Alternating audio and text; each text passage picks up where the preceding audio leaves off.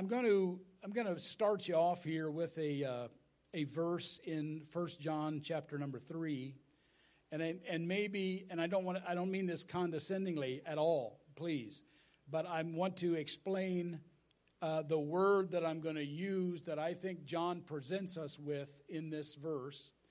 And it's a word that I don't know if there's a better one. Maybe there is. Maybe there's a better synonym. But this one, it's not one you hear all the time. So I just want to make sure that we're all clear on this. And the word in English is juxtaposition. Not just a position, but juxtaposition. And for those that don't use it often enough to just kind of keep it in the forefront of our brains, juxtaposition it's kind of a literary presentation. It's a presentation of two things side by side in the same context, and yet they are seemingly opposed to one another. So the writer that uses that has juxtaposed this subject, this context, and challenges the reader to understand it for what it is. Does that make any sense? Maybe I just made it worse. I should have just said juxtaposition and gone on. But anyway, chapter number 3 of 1 John. And by the way, I would expect the Apostle Paul, to use this literary technique, if you will. I'm not meaning that they're manipulating the Word of God, but he writes with such eloquence and depth that automatically, if I said, who's the great master of juxtaposition in the Scriptures, or, in the New Testament, one would, I think, say the Apostle Paul by the pure volume of what he said and how he presents it. But here it is, John, the Apostle John, and he's not exactly the one that I would think that does this, but it's marvelous how God moved him to say this position in God, this position as Christians living in this present world. It's phenomenal. Listen to this. Let me read verse 1, and then verse 2 is the one that I want to focus on. And he says, "Behold, what manner of love the Father has bestowed upon us, that we should be called the sons of God." And that's huge in itself. I mean, what kind of love can the Almighty God, what amount of love is it when the Almighty of Almighties would call us the sons of God? I told the leaders yesterday, about when you consider the vastness of God, that all of this great universe that we look out into the sky at night on a clear night and a dark night, and we see stars that seemingly go on forever, and in the human way of looking at things, they do go on forever. And yet the Bible tells us that all of this is contained in God. In Him we live and move and have our being. So it's not, I told them yesterday that, it's not, God doesn't have to flit from one side of the universe to the other to take care of things. All this is happening by His hand within who He is. It's just, it boggles the human mind for sure. And yet, that same God who became flesh, mind-blowing again, also told His disciples in John 15 that from that point on, He wasn't going to look at them or call them servants anymore, but He would start calling them friends. There was a somewhat modern chorus that says that I am the friend of God. That's huge. So what manner of love is it that Father has bestowed upon us that we should be called the sons of God? Therefore, the world knows us not because they don't know Him. Because it knew Him not. Verse number 2. Beloved, and here's the juxtaposition. Beloved, now are we the sons of God. Now are we the sons of God. And we sing songs like He has done great things. Bless His holy name. And the reality of the Christian life also means that we'll leave here and we'll run into something in the next day or two or week or month or whatever it is that is a crisis. It's a crisis in nature. It's a trial. It's an affliction. It's a difficulty. It's a challenge. It's a terrible time. It's burdensome. It weighs you down. And we can sing with victory and assurance on one hand that he has done great things and that he will do great things, and yet we leave here and we hit the glass wall out there that just seems to stop us in our tracks. And we have to be reminded all over again that he can do anything. He can do anything except stuff that's not God. He can't lie. He can't die. He can't change. He can't deny himself. We studied that a little bit over the weekend. You know, if we deny him, he'll deny us. But he can't deny himself. The reason that he can't do something against a human will and save somebody who doesn't open his heart so that God can change everything for his eternity, the reason that he can't force himself on them is because that's not who he is. And he's looking for people that will surrender to him. Just simply put, that will simply surrender to God. I mean, how hard is that? And yet it's the hardest thing in the human condition. For some reason, it's the hardest thing seemingly to do. When you finally do it, you realize it was the easiest and best thing you ever decided. But God cannot deny himself. He can't be something that he's not. He'll never say something that he is not. He'll never use a name that is not apt for him, that doesn't somehow talk about his will and project his personality. So here's the juxtaposition. Now are we the sons of God? We're the sons of God. We know our Father. We know him. And yet it doesn't yet appear what we shall be. We're the sons of God, but it doesn't yet appear what we shall be. But we know that when he shall appear, we know that we shall be like him, because we know that we shall see him as he is. Then, we'll see him as he is then. Now we're the sons of God, but it doesn't yet appear what we shall be, because we haven't fully seen him as he is. The best thing we can do is read his word and pray and reflect on and contemplate the word and nature of God over and over, and discuss it with ourselves and with our family and with our friends and in the church, and preach it and teach it everywhere that we go. But it does not yet appear what we shall be. We haven't quite seen him as he is, but we shall. The juxtaposition is we are the sons of God. We know who we are. We have an identity in Christ. You begin to find it. You'll never know who you are, by the way, until you know who God is. There's no way you can figure yourself out in this life without knowing, first of all, who God is. There's got to be a baseline in everything. And there's got to be a baseline. There's got to be a measuring stick, and God is the measuring stick. Who am I without knowing him? I'm just lost in my imagination. But when I see who he is, and I see how he wants to work and rule and reign and love me in this life, I begin to find out who I am in this life. I begin to get experience. I begin to walk with him and fellowship with him. And he uses me, and he corrects me, and he rebukes me, and he shows me what's next. I slog through terrible parts of my life, and somehow I come through the other side. The Bible says that tribulation, Paul wrote that tribulation produces patience, and patience produces experience, and experience produces hope. So as I go through these things and survive each one by the grace of God, then when I reach another one, I can look back and say, I don't know how I made that one except by God. And I also know that I'll make it through this one. And even if I don't make it through this one, I know who my Redeemer is. There's the whole Christian life is somehow, you can present it in juxtaposition. This is here we are together. I mentioned this over the weekend in the leaders' meetings, that there's a corporate faith when we all get together. That's another thing about the Hill. There's a corporate faith that just kind of self-fuels the faith of Antioch, the Apostolic Church, when we get together, if you're down a little bit, you can feel the faith of somebody else in the body. We're not all a bunch of islands out there. A little bit of anyway, a little less COVID influence, and you can just see it on the faces of people that look at you and say, "Can I give you a hug?"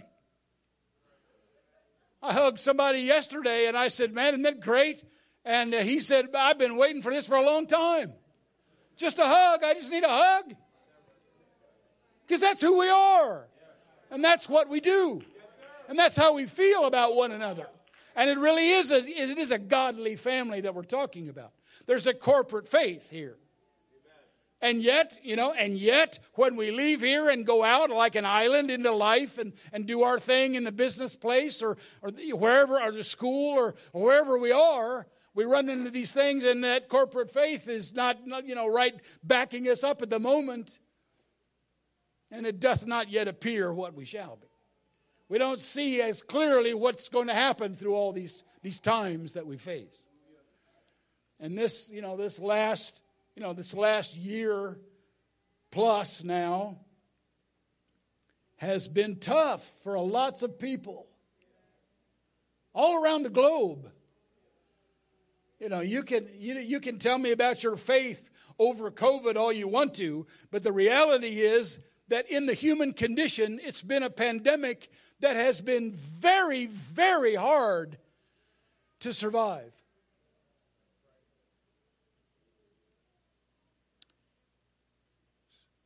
I read about several months ago, I read about a 98-year-old woman that came through it. Oh, pretty good, came through amazingly.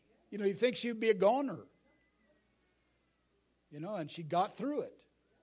And you read about young people, strong and fit, on top of everything, and they succumb to this virus. Businesses shut down, people out of work, people losing their lives, people afflicted, some maybe permanently, at least in this life, by the ravages of this disease, loss of income, economic despair.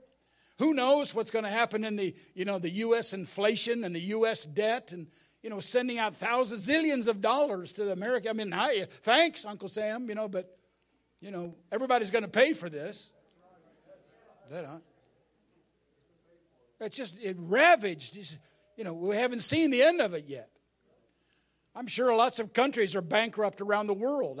Things have just changed all around. It's just tough. It's been hard. There's been a lot of loss. But we're the sons of God. But we feel the loss. And as long as we're in this flesh, that's the way it's going to be. And we can know God more, and we can know Him, understand Him more deeply. And we should. We should grow in His grace and in the knowledge of Him.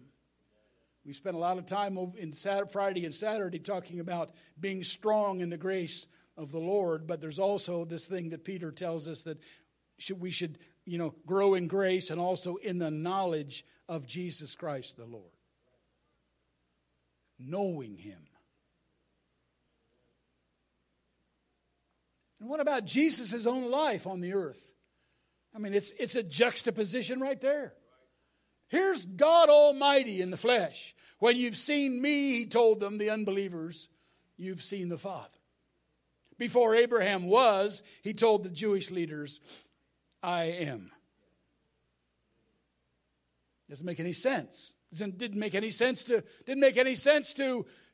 Simon Peter when Jesus queries the disciples, who do men say that I am? Well, there's a lot of talk that you're Jeremiah has come back, and some say you're John the Baptist, some say you're this prophet or that prophet. Okay, well, who do you say that I am?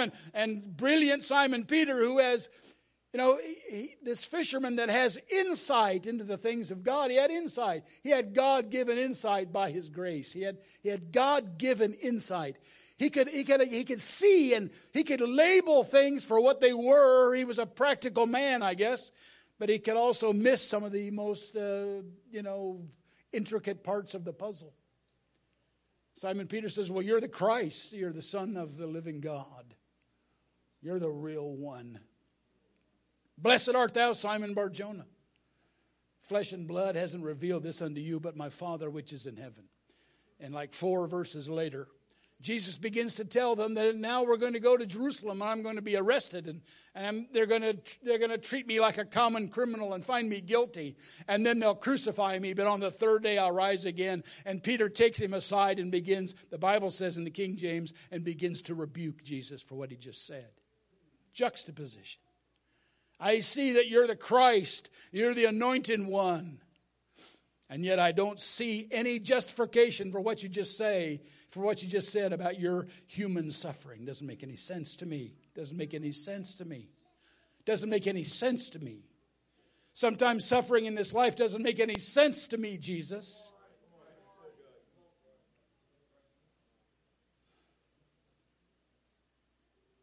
I don't yet see what I shall be.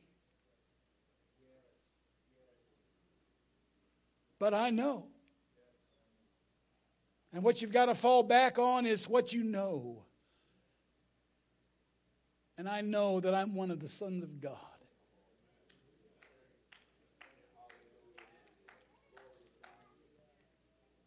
John chapter number 20. Let me show you another example of this. John number 20, chapter number 20. And I'm not gonna go into the details. It's a wonderful, just engaging, excuse the expression, around Antioch.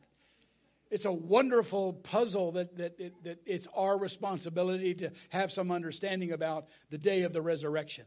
It's really interesting. It's interesting stuff. And putting all the pieces together in the right chronology, the chronological order is interesting. But let's dispense with that and just go to John's version of this. Verse number 1, the first day of the week comes Mary Magdalene early when it was yet dark unto the sepulchre, the grave, and sees the stone taken away. So she runs and comes to Simon Peter and to the other disciple whom Jesus loved, that's John, of course, and said unto them, we've taken away the Lord out of the sepulchre, and we know not where they've laid him. I don't know what happened to him. There had to have been a prayer meeting somewhere. There had to be a teaching somewhere from somebody to her, because the disciples knew what he had taught them. And he had taught them that on the third day I'll rise again. He had said publicly that if you destroy this temple in 3 days I'll raise it up, and nobody got that either. Here he is, the Christ, the Son of the living God, the one that we've been looking for, the one that John the Baptist said would change everything. And now we've forgotten completely everything that was ever intimated about the fact that he might be crucified, but he'll be in fact resurrected on the third day. That's gone. So Peter goes forth, and the other disciple, and they came to the sepulchre, and they ran both together. And the other disciple outran Peter and came first to the sepulchre, and he stooped down and looking in, saw the linen clothes lying, and yet he didn't go in.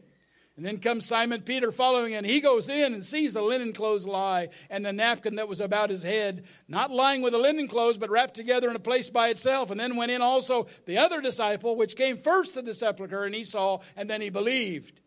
Believed what? Believed he wasn't there. That's what he believed. He believed he wasn't there. You're right. He's not there. I didn't believe that the stone was rolled away until we got here, but then I believed it. I didn't believe that, he's not inside, but I finally got brave enough to go in there after Peter did, and you're right, I believe he's not there. Verse 9, for as yet they knew not the Scripture. For as yet they knew not the Scripture that he must rise again from the dead. They didn't know Psalm 16:10. They didn't know Psalm 33. They didn't know John 16. They forgot about Mark 8:31. Then the disciples went away unto their own home because they didn't know what to do. They're the sons of God. They're future sons of God here. These are the disciples of the Lord Jesus Christ, and they don't know what to do. What a juxtaposition. 3 years with Jesus. Ate with him, slept with him, walked with him, suffered with him. Ridiculed along his side of him, and they really don't know what to do. But Mary stays back.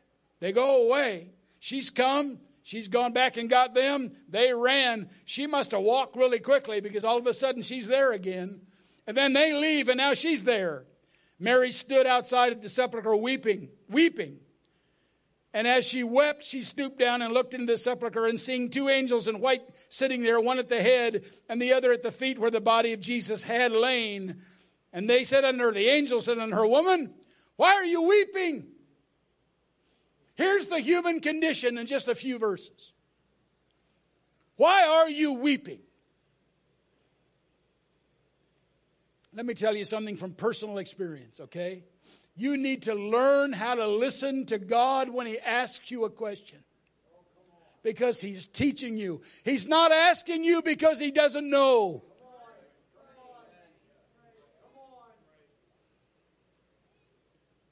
Remember when he prayed twice for the blind man? He was walking through a town, and they dragged a blind man off the side of the road to him and said, heal this guy. And he takes him out of town. He takes him away from the town square. Gets him out there, and he prays for him one time. And then he asks the man, what do you see? Jesus knew exactly how he saw. Jesus is the one that healed him halfway.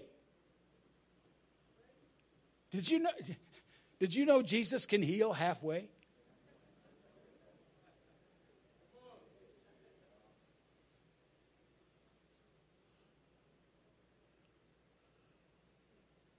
I wonder if Benny Hinn ever thought about that and created a way that he would, instead of going like this, he could just go, and the guy supposedly crippled in the wheelchair could come out like this. Jesus can heal. He can heal any fraction you name. He can help you out of a situation to the 98th degree or the 2nd degree. 98th percentile, 1st percentile. There's been times when God has just simply given me a little bit of touch, a little nudge, and it was enough. He's given me a nudge before and expected me to do the rest in some situations. People start talking to me, they used to talk to me of all these crazy things they got off the internet in the latter days, or they got off of satellite television, listening to all these dingbat preachers, all these televangelists that are good for absolutely nothing. They're a waste of oxygen. Just sowing lies wherever they go and beam themselves and getting their millions of dollars and not caring for the listeners and whatsoever except how big their wallets are. And they beam all this absolute rubbish around the world. And, hungry African pastors who somehow see it in a hotel or somebody sends them a CD of this crackpot. They say, well, this guy's rich. This guy's successful. What I need to do, I don't need to find out who I am in God. I don't need to find out what kind of a preacher he wants to make me in God. I'm not going to find out how he wants me to how God wants me to pastor. I'll just copy these boneheads. I see it in our own midst. I see people learning how to preach, by actions and voices.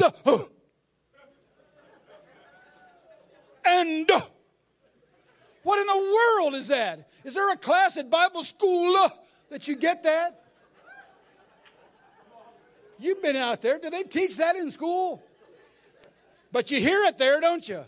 Where do they get that stuff from?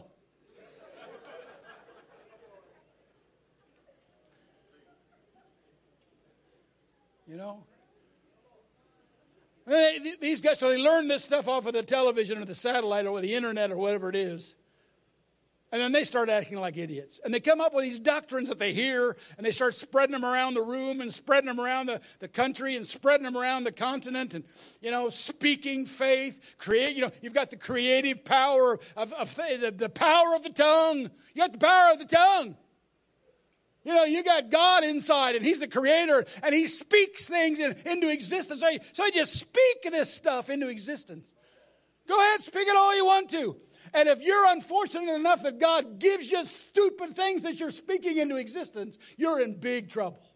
Because now you think it works. Now these magic formulas work. If you pray a certain way, and if you act a certain way, and you copy somebody else, then it's going to happen. Don't copy somebody else. Find out who you are and share it.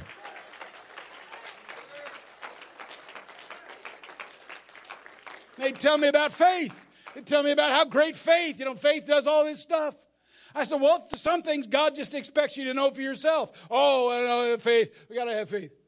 Well, and then I would say something stupid to them, but, practical to me.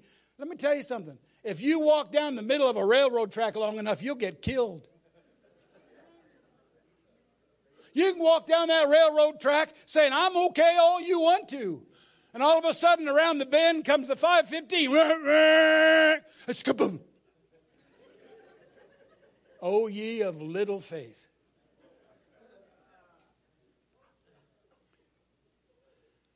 Why are you weeping? Why are you weeping? And the angels aren't the only ones that ask her that. Woman, why are you weeping? She said unto them, because they've taken away my Lord, and I don't know where they put him. And when she had thus said, she turned herself back, and she saw Jesus standing, but she didn't know who he was, because it was like just before the dawn. It was dark. It's hard to see. She didn't know that it was Jesus. And Jesus said unto her, woman, why are you weeping? Pay attention when God asks you a question. Like, why do you feel like this? Why are you acting like this? Why are you doing this? Why are you going here? What are you thinking about? How does this touch you? What does this say to you? Why are you crying? Why are you crying? And whom are you looking for? Whom do you seek? They came to arrest Jesus, and what is he asked them a question. This rabble rousing, these bunch of soldiers and the guys with their swords and staves and sticks and torches, and they might have had it was like a lynch mob. It's going to be a lynching, in Jerusalem.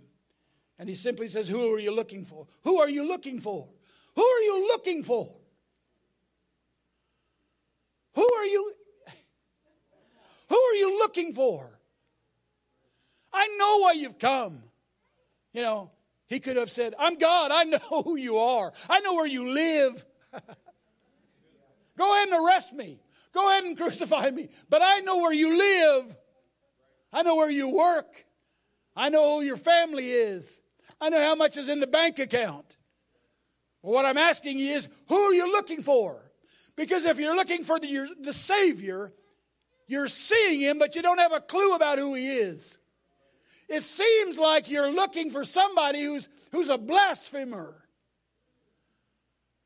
But if you were looking for the Savior, things are going to be different starting right now.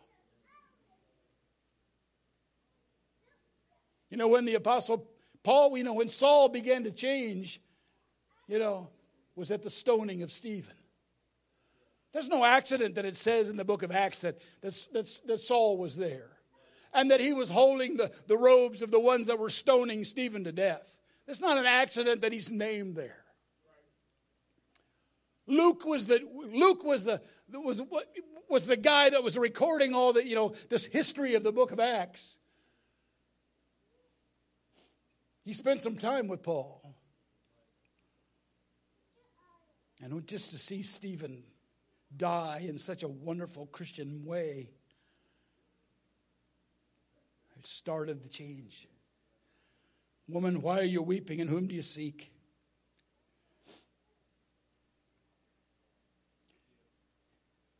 In Matthew chapter 5, and this is going to seem like such a departure from where I am. Just bear with me. When are you going to put a clock in here? Never? Probably never. That probably wouldn't be a good thing to do. No. On the other hand, you could have a countdown clock, you know. It goes from 60 minutes to 0 and then resets.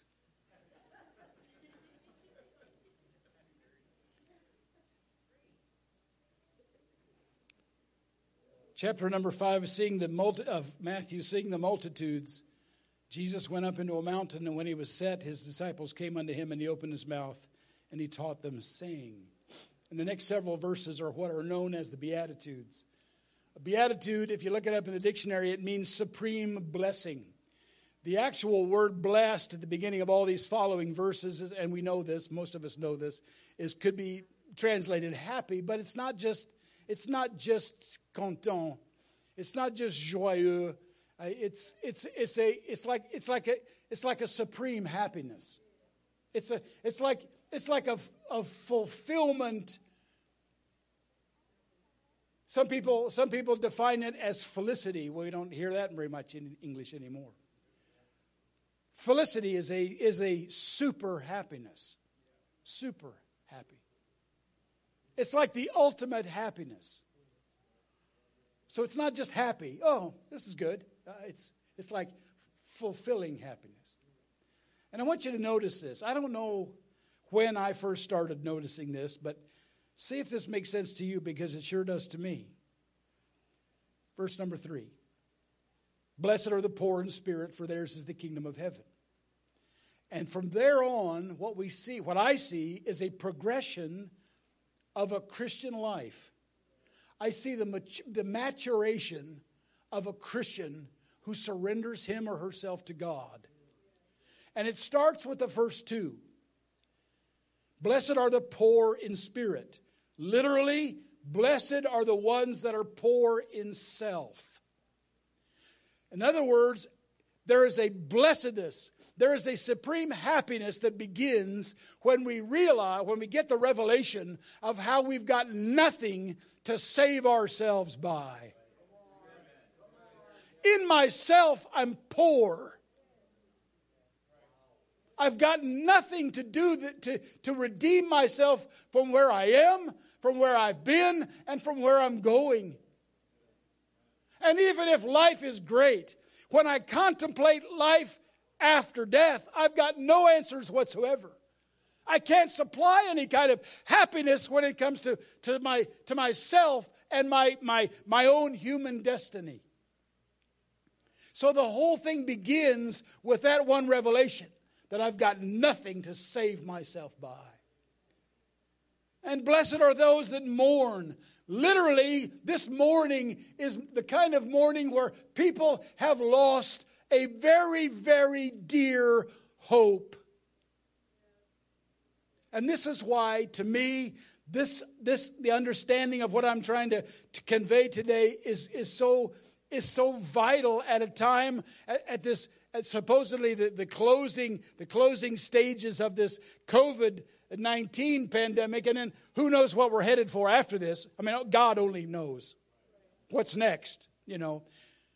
But after all of this loss, we need to have some kind of understanding of where we need to come, how we need to come through all this. There is a fascinating verse. We'll come back here to Matthew in just a second. There's a fascinating verse in Romans chapter number 5 speaking about Abraham. Abraham, therefore it's of faith, 17, chapter 5, 17. As it is written, I've made you a father of many nations before him whom he believed, even God, who quickens the dead and calls those things which be not as though they were. 18, of Abraham, who against hope, he believed in hope. Who against hope, he believed in hope that he might become the father of many nations. Who against hope, He believed hope. Same word, both places. Same word that I'm talking about here in Matthew. Hoping. And when we mourn, it's because we've lost some kind of hope. For Abraham, he had a hope in God. He had a hope in what God told him, that he would be the father of many nations, that from him would come this line that traces the path of the coming Messiah. The answer to humanity was coming through the loins of Abraham, and yet he had no children. And the hope that he hoped against was the hope of the world. It's the same word.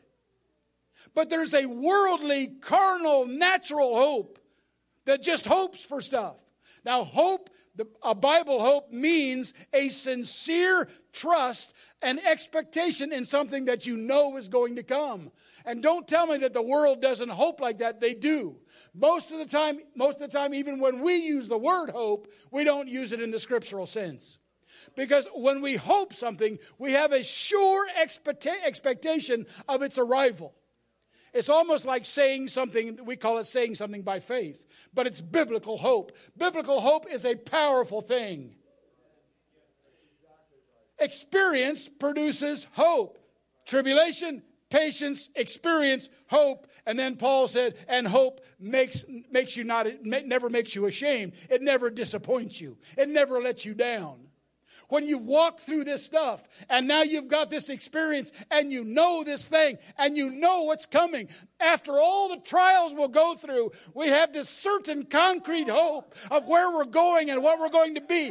Even though we don't see what we're going to be exactly, we know we're going to be whatever it is we're going to be, and we're going to be with him forever. Abraham hoped against a worldly hope. That's what we've got to compete with. Everybody hopes for all this stuff, and it'll just get inside our brain and it'll afflict us. And we'll end up hoping for the similar things that they hope for. But there is a Bible-based hope. And when that hope is seemingly taken from you, you will learn what it means to mourn.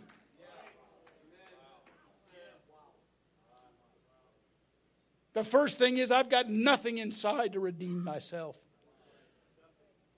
But I'm starting on this thing.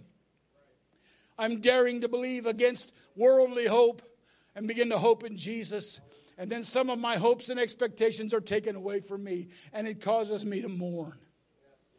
Yesterday at the close, when I was babbling on and finally got the revelation, you need to sit down and be quiet. I just used the last few minutes, and I said, okay, maybe we can have a little Q&A. And so a couple of questions came out.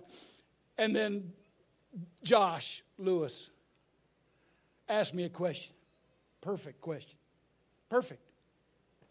I was touched. I mean, here's this old guy that's teaching. You know, he's been around the block, obviously, a few times. He's emphatic about what he's been teaching. But let me ask you this, Brother Grosbach.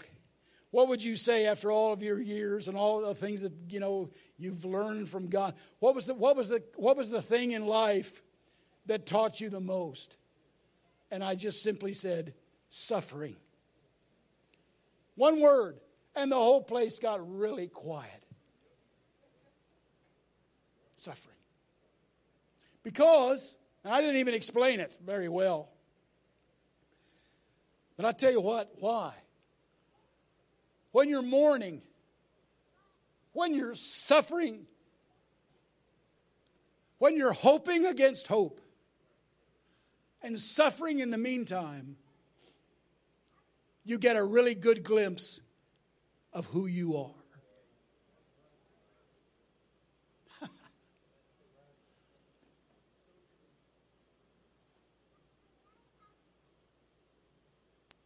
It's like young guys that get in fights. I mean, you find all kinds of people.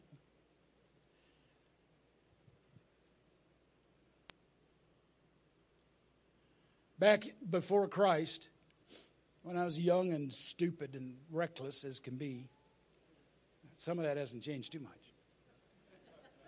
I was working at the Newport News Shipbuilding and Dry Dock Company in Virginia. And after our shift, we all kind of gathered around toolboxes and we're putting stuff up, and then you get dismissed, and then you all walk out. The thousands of guys going up these steps and then finding their cars and driving home. Well, we're at the little shack here where the toolboxes are, and we're putting everything up. And I got into a kind of pushy-shovey match with this guy about my age, and I think, in today's language, I think it would have been, you could translate it as I disrespected him in front of the guys, because at the push and shove, then it got a little bit more, and then don't ask me how, but within seconds, I had this guy in a neck crunching headlock, gasping for air, and he's, kind of slapping me like uncle, and I let him go. I thought that was a nice thing to do, before he passes out or whatever. And but he was totally disrespected in front of his cronies. And so when he gets out and he gets his breath, he looks at me and points at me. He says, "I'm going to kill you. I'm going to kill you tonight." He says, "I've got a gun in my car. I'll find you. I'm going to kill you when you leave the gate." Wow. And I believed him. I mean, what are you going to do? I had a little pocket knife. As I was going up the steps, I reached into my pocket, pulled out my knife, and extended the blade and just held it on to me. And I said, if I see a gun anywhere, I'm going to stab the hand that's got it. And I never saw a gun. Sometimes, when you're going to fight, there's a guy that's he's a big mouth, And I can do that, blah, blah, blah. Yeah, what's wrong with you, the bully type. And then when you face this bully down, he's got really nothing. It's kind of like that about, it's like, sometimes you just got to make a stand in life. You got to make a stand in Christian life. You've got to hope against hope. When you've got nothing, at least you're on the right path. Look at the progression of this. The first two things are poor in spirit, and then the second one is blessed are those that mourn. Blessed are those that mourn. Why? Because they'll be comforted. Not necessarily here and now, not necessarily tomorrow, but they'll be comforted. Now let's grow a little bit. Blessed are the meek. Who's that? That's people that don't resist. People that don't fight. And I don't mean like a shipyard fight. I mean they don't fight against what comes along in life. They don't scratch and claw their way through life getting everything on their own. They are meek. They're beginning to find God because they're poor in spirit. And they've had to go through mourning and learn who they really are. Learn how much fight is really in them or how much fight's not there. How much we're just blowing air when we're talking about how much faith we got. But when push comes to shove, we can't get through this trial. There's people that believe that they can speak things into existence, and they take that false faith and they try to pray themselves out of the trial that God put them in. You're praying against God. God, I'm sick. Or God, he's sick. Or God, they're sick. Or God, look at this situation. This has got to change. This is not right. We shouldn't suffer like this. Where did you get that idea? Blessed are those that mourn, for they shall be comforted. And we don't necessarily know when or how or why. And then blessed are the meek, the ones that don't scratch it out for themselves. Why? Because eventually they'll inherit the earth if they do it God's way. Growing in grace, growing in the knowledge. Then blessed are those that hunger and thirst after righteousness. See, they're growing. They're looking for more. And the more you look, the more you'll find and the more you'll grow. And you keep getting hungry and thirsty and searching and filled.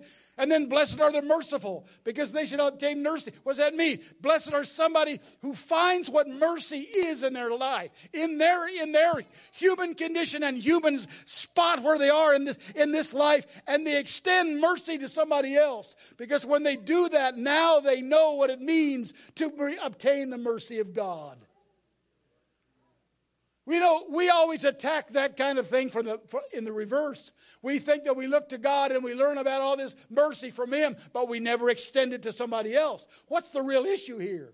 The real issue is we're not learning it at all. We're not applying it at all, so we can't obtain His mercy. We don't even know what it is. You can preach it to me, but if I don't extend it at some point to somebody that needs mercy, if I don't release the chokehold eventually, blessed are the pure in heart. Man, they're growing. Now there's holiness involved. There's separation. There's focus on who God is only. Blessed are the pure in heart, for those are the ones that will see God. And blessed are the peacemakers, for they shall be called the children of God. Now they learn what peace really is. Peace like a river. Peace. It's not just something you say, it's something you have. It's something that just surrounds you.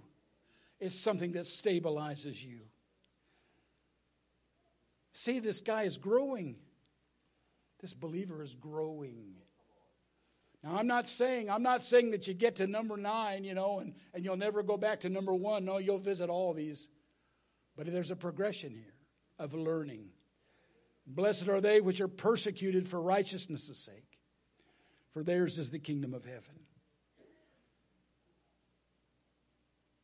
But there's another one. Those are the Beatitudes that I memorized as a kid in the Sunday school of the United Presbyterian Church in Indianapolis, where I grew up. We had to memorize those and Psalm 23 and the Lord's Prayer, and you do that, and you get a Bible with your name on it, and you're baptized on the forehead with a drop of water, and you're in. Man, I memorized this stuff. I could have quoted it then easily, but I didn't have a clue about what it meant. The Beatitudes. These are the Beatitudes. Where do you find them? In Matthew 5. But there's another one. There's another one in Matthew chapter 11 that I want to leave you with. It came to pass when Jesus, chapter 11, verse number 1, that when Jesus had made an end of commanding his 12 disciples, he departed thence to teach and to preach in the cities. And when John, not this John, the writer of the gospel John, but John the Baptist. Now when John had heard in the prison the works of Christ, he sent 2 of his disciples and said unto Jesus, here's the message. Are you the one that should come? Or should we look for another?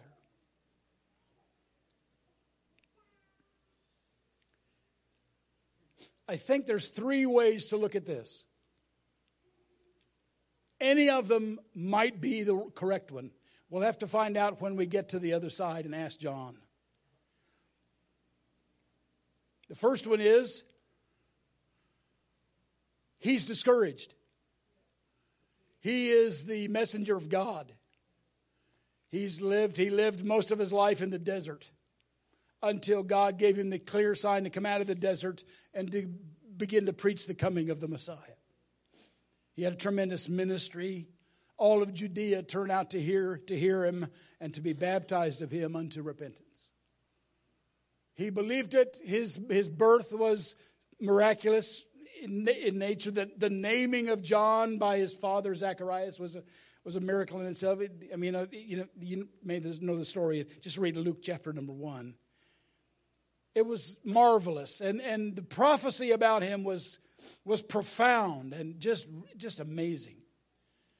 He was quite a guy, and never failed. He's the one that baptized Jesus. He's the one that saw the vision of the dove and heard the voice from heaven saying, "This is my beloved Son in whom I'm well pleased." He's the one who did it despite the threats. He's the one that said he must increase, speaking of the one that he was prophesying about, and I must decrease. I'm not worthy to latch his sandals or unlatch. I'm not worthy to do anything compared to him. He's the one that had this holy humility and great submission to God and his calling. And it's really, even though I used to think that John may well have been discouraged in the prison, I don't think that much anymore. No, he was too focused. Although it makes sense in some way. I mean, you can justify it in the way that I used to justify it is simply that, Jesus' answer is to go and show John the things that you hear and the things that you see. And tell him how I'm raising the dead and healing the blind and healing the deaf and casting out demons and doing all these things. Just kind of remind him that, I'm still doing stuff. And I used to think that, that's all fine, but it didn't help John Doesn't help him get out of the prison.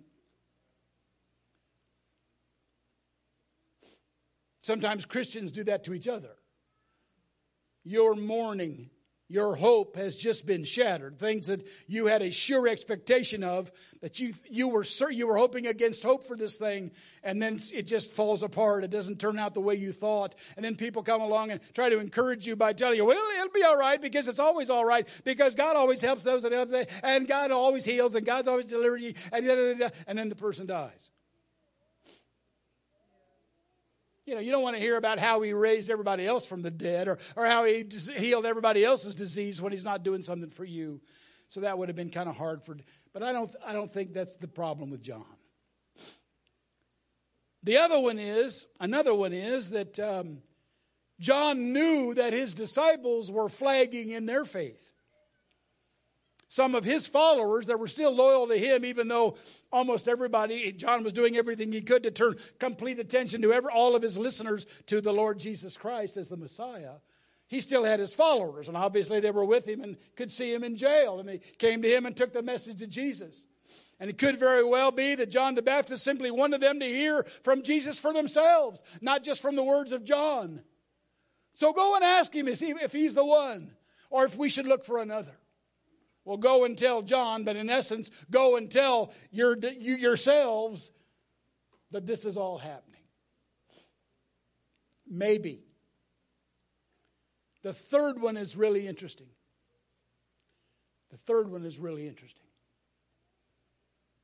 It's the juxtaposition thing.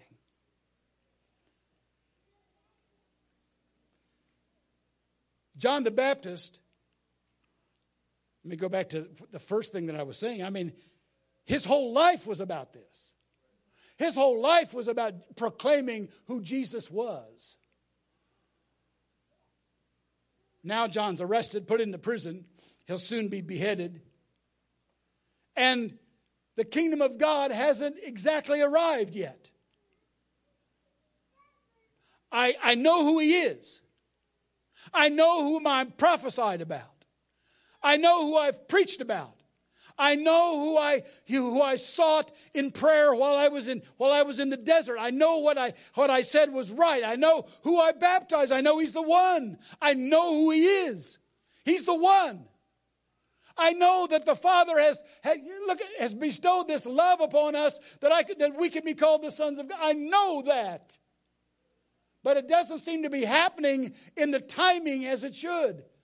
I'm in jail. Jesus, why haven't you established your kingdom on the earth now? Shouldn't you do something now? Go and ask him. And are you the one? Are you going to do it like I think I knew you were going? Are you going to do it the way that I kind of knew you were going to do it? Are you going to do this now? Are you going to do this on my terms? Are you going to do it like I thought it was supposed to happen? Well, go back and tell John that I'm doing this, and I'm doing that, and I'm doing this. And then the greatest of all the Beatitudes, he tells John, blessed is he that's not offended in me. He's not offended in the way that I do things, which are always the perfect way to do things.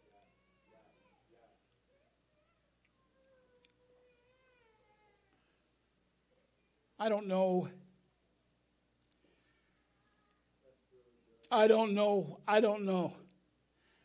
kind of loss you've suffered. I know you've suffered something. I know I've suffered. My wife has suffered something. The last time we were here was for a memorial for our son. It's not on his death certificate, but I'm sure that COVID had a part to play in his broken down heart and just wore him out quick. He was working in a health facility. He was working in a nursing home.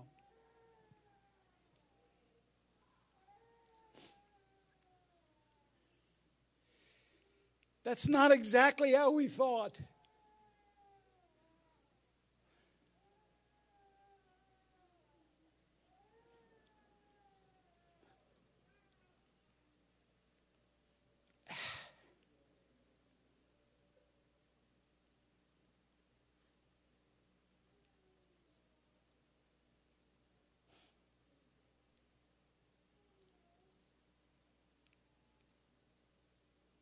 It's like we have to ask him. It's like we're asking him, is this you?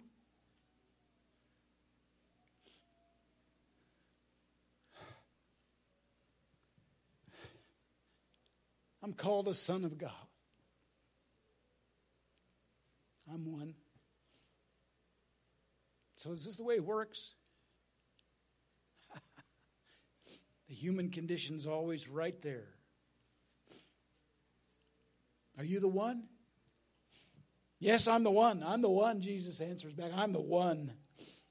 And this is what it brings. Knowing me means this. Here's the path. Now, can you walk it?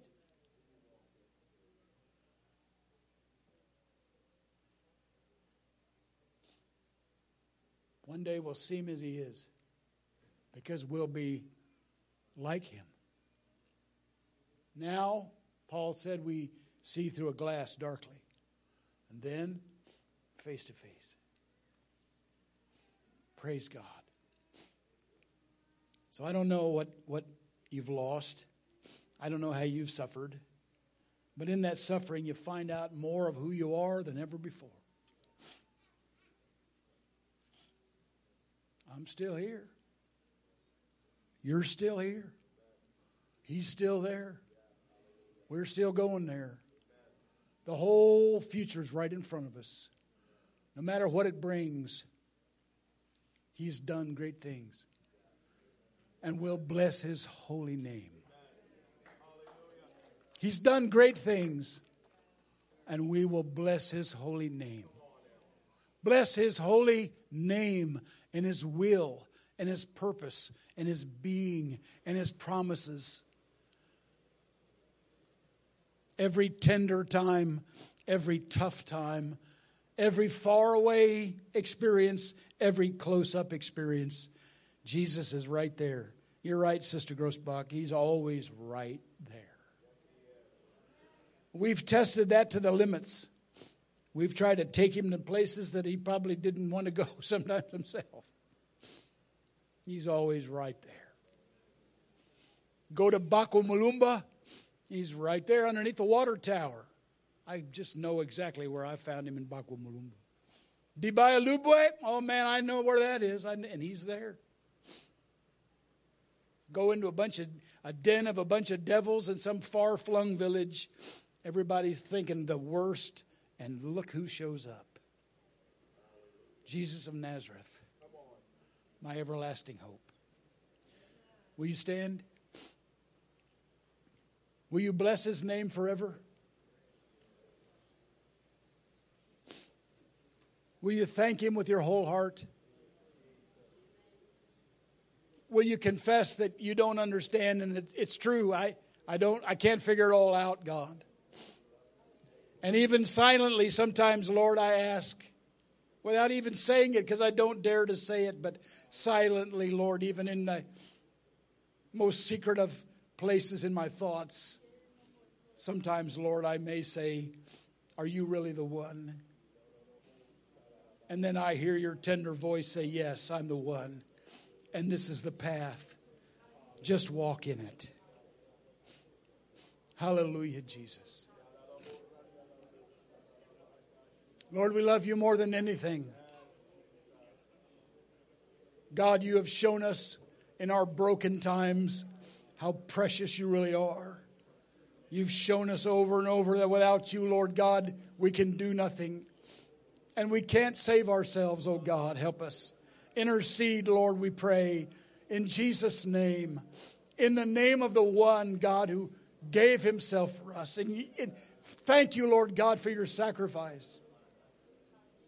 Like your great apostle wrote, Lord, thank you for your unspeakable gift. Oh, God. Touch this congregation, I pray. Touch every broken spirit here, Lord. Touch every heart. Help us to have courage to open our hearts up unto you like never before. And let your grace come in and change our lives forever. Oh, God. We'll go anywhere that you ask us to go, Lord. We'll pay any price, Lord, because we want to be with you and see you like you really are. O God of the heavens and of the earth, O God, take us, Lord, and embrace us right now. In Jesus' name. In the name of Jesus. In the name of Jesus. Hallelujah. Come on, church. Just wait on the Lord here. Let God speak to someone's heart in a new and fresh way. Come unto me, all ye that labor, all that are heavy laden, and I'll give you rest for your souls. Oh God.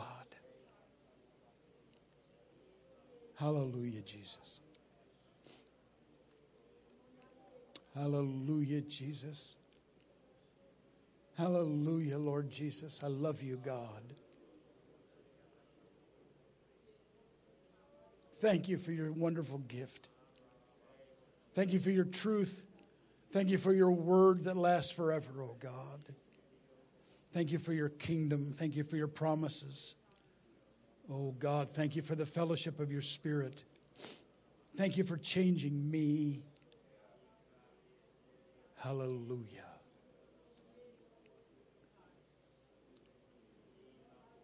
Bless the Lord, O my soul, and all that is within me. Bless his holy name.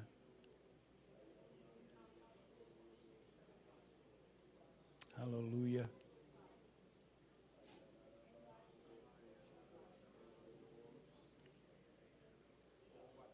If you're here today and you're comfortable with this idea and you really want somebody to pray with you, please, you can come down to the front and we'll pray with you as long as you want us to pray.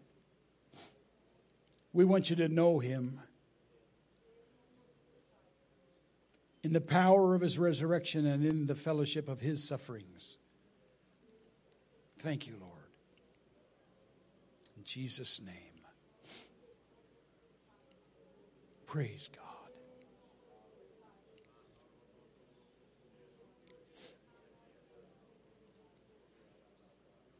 Thank you. Hallelujah, Jesus.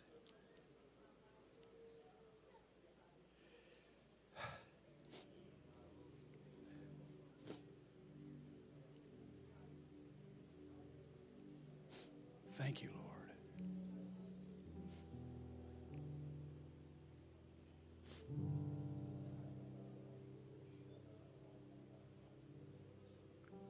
Lord, our lives down here are like a vapor.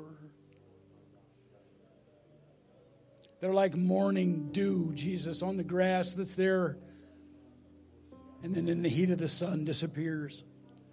We're here for a few days, oh God, and then we go on for eternity. Jesus, help us know you, Lord.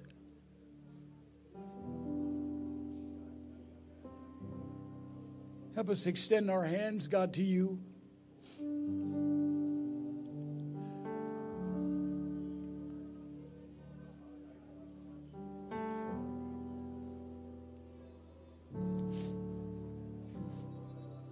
Why are you weeping? Why are you weeping? Are you weeping because you've lost something, or are you weeping because there's a comforter? In the midst of our mourning, there's a comforter. I'm weeping for joy. Mary could have said, I'm weeping for joy because he's gone. He's not in the tomb anymore, so I know he's fulfilling his promise for me. But all she saw was the loss right here and now. Why are you weeping?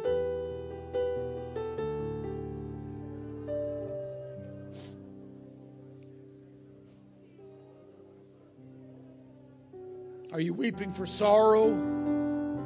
Or are you weeping with peace? Are you weeping because you're lost? Or are you weeping because you're found?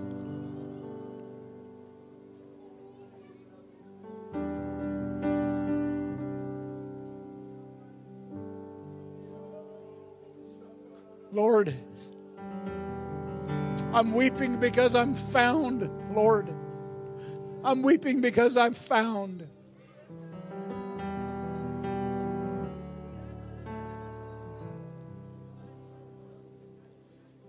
Mary's hope was she'd find him in the tomb.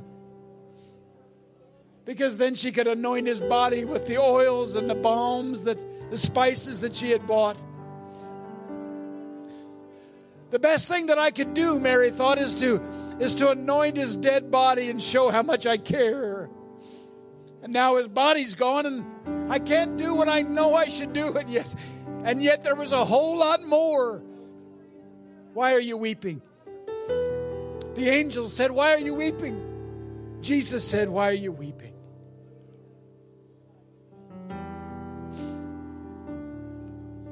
What are you looking for?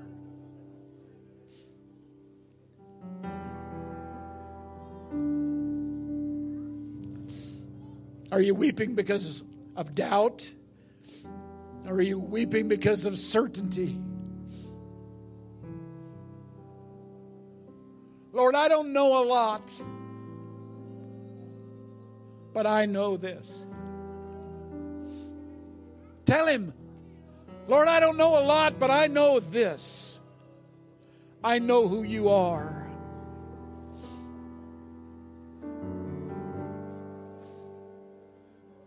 God can change. God can change you. God can change you. God can do anything. He can do anything. But he won't fail. And he won't do the wrong thing. He'll always do the right thing.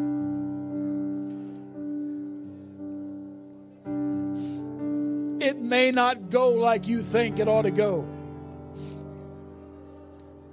But he'll always do the right thing. That much I know, God.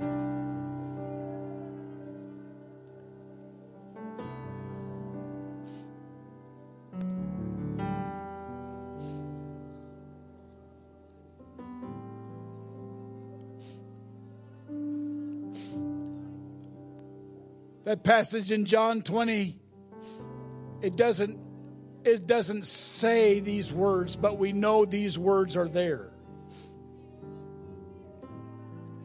When Mary realizes who she's speaking to, that it is in fact Jesus, the next thing that he tells her is, don't touch me now. I've not yet ascended unto my Father. That doesn't mean that he's in some kind of state that can be polluted by a human touch. It doesn't mean don't touch me because you'll be electrocuted with the power of... What it's saying without saying is that when she has found out who he is, that he's not the gardener around the tombs, that it's Jesus. She must have grabbed a hold of his feet. She must have fallen to her knees and grabbed a hold of his feet, as if to say, I'll never let you go. And Jesus had to say, don't touch me now, because there's much more to come. Let me finish what I'm doing for you. And then one day, Mary, you'll be with me forever. Juxtaposition at Calvary. Two thieves, one on each side of the Savior, crucified on the same day, in the same way, at the same time. One lost. One of them suddenly repents in his agony and in his loss and in his imminent death. And Jesus turns to him. Here's this thief. He's got nothing. Doesn't deserve anything. Hasn't earned anything of value in his life. And Jesus turns to him and says, juxtaposition. Today you'll be with me in paradise. Today you'll be with me in paradise. Some of the ones that we've lost over this last year have heard those very words.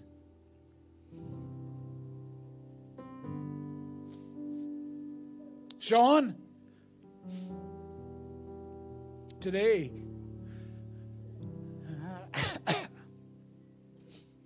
you'll be with me in paradise. John, been a lot of suffering for a lot of years, a lot of loss, a lot of loss. A disease that so incapacitates the human condition that loved ones aren't even known anymore sometimes. But today,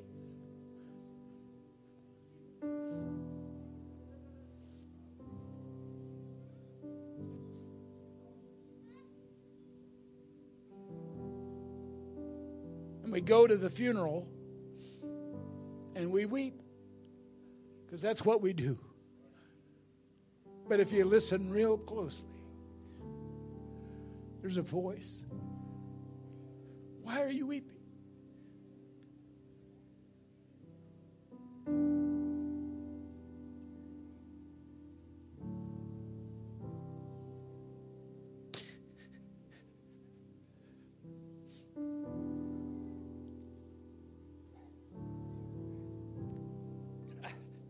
So how did you grow, Brother Grosbach? How do you grow?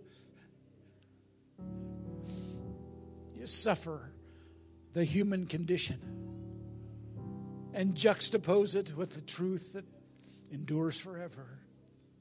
I know you. And it'll be all right. It'll be all right.